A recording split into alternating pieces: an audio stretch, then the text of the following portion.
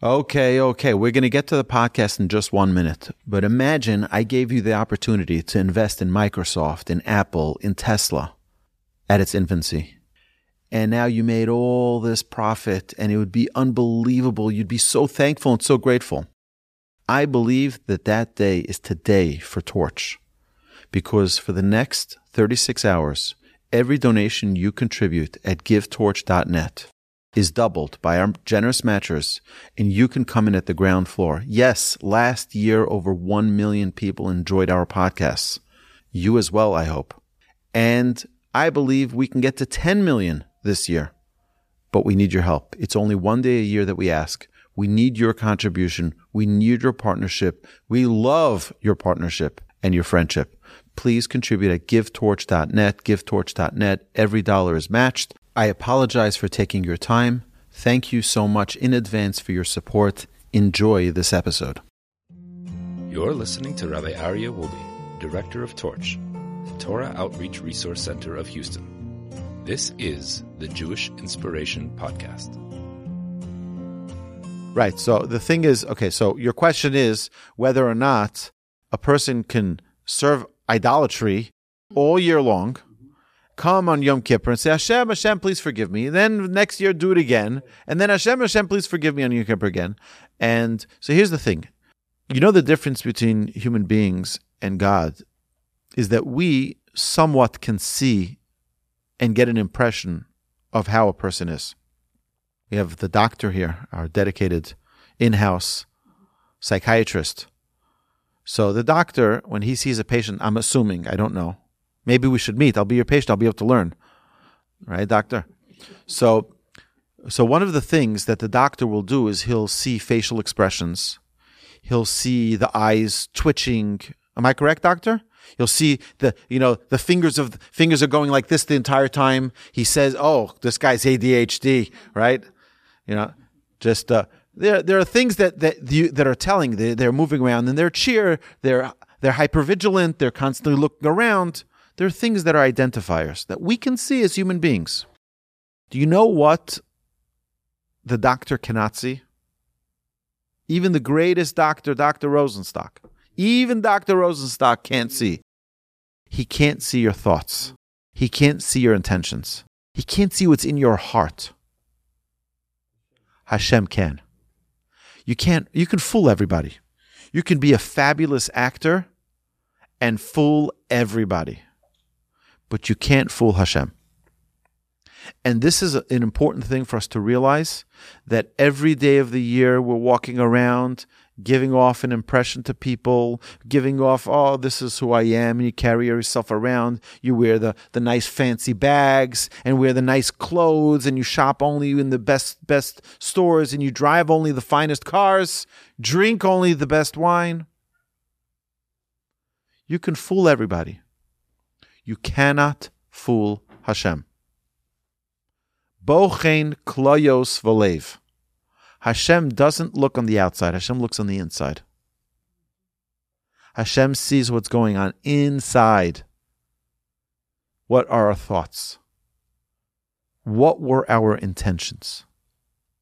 Yes, it's true. Hashem wants Rachmana liba boi. Hashem wants the heart. Hashem desires and craves for our heart. But that's not the only thing. A person shouldn't say, I'll give you an example.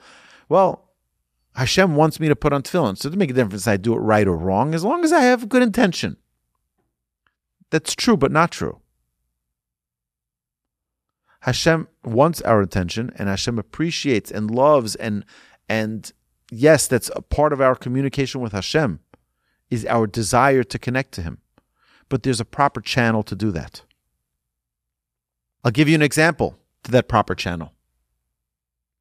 Imagine that you're trying to communicate with we all know that someone who's in the finance business, there are certain words that you use that define things.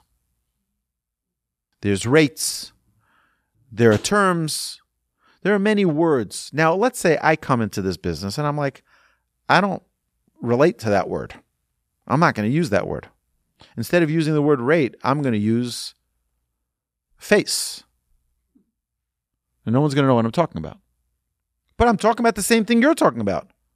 No, but there's a certain understanding of certain words that are used.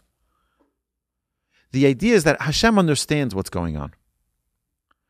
But if you want to properly channel those words and get them into the right place, we have an assigned prayer.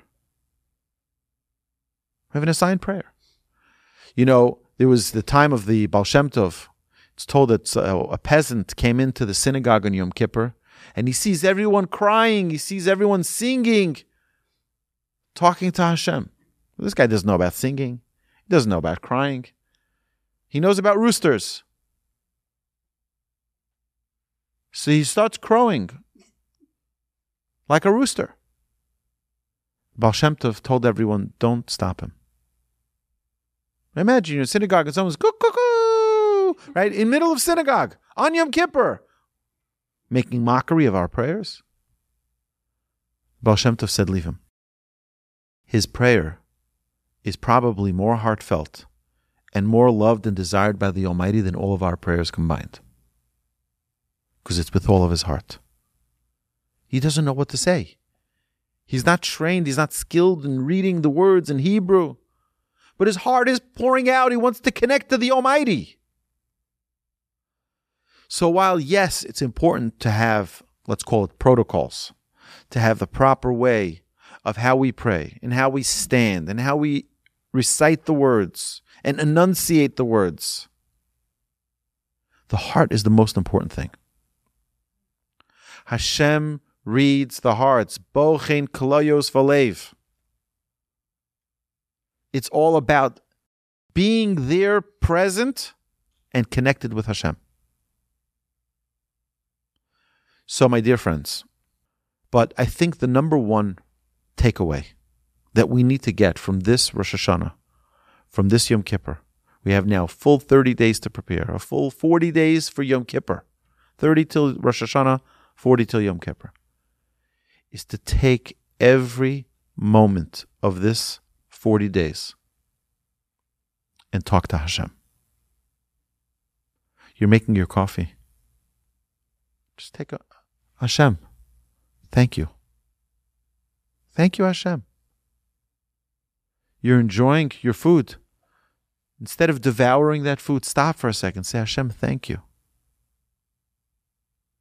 Feel a connection to Hashem. Talk in your own words. Talk to Hashem. Realize that this is a real relationship that we're working on. It's not some fantasy, not some out there, heejee-beejee thing. It's the real deal. Talk to Hashem. Hashem wants our closeness. Hashem wants us to communicate with Him. Hashem doesn't need it. Don't make that mistake. Hashem does not need our prayers. Hashem is not sitting there waiting and crying, how come you didn't call me back? But Hashem loves our prayers. He loves our communication with Him. He loves when we take the time to thank and to appreciate. This is what it's about. So if we're able to take every day, let's not try to get all repentance in and learn all the prayers and all of the shofar blowings, one step at a time. Thank you, thank you, thank you every day to Hashem. Realize it's real. It's real. My dear friends, have a remarkable Elul, a remarkable 40 days leading up to Yom Kippur.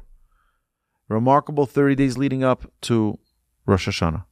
And God willing, next year won't be a good year. It'll be a great year. It'll be a fabulous year, the best year we've ever had in our health, in our success, in our prosperity, in our goodness, in our kindness, in our character, in our fulfillment. Hashem should bless our every way. Amen.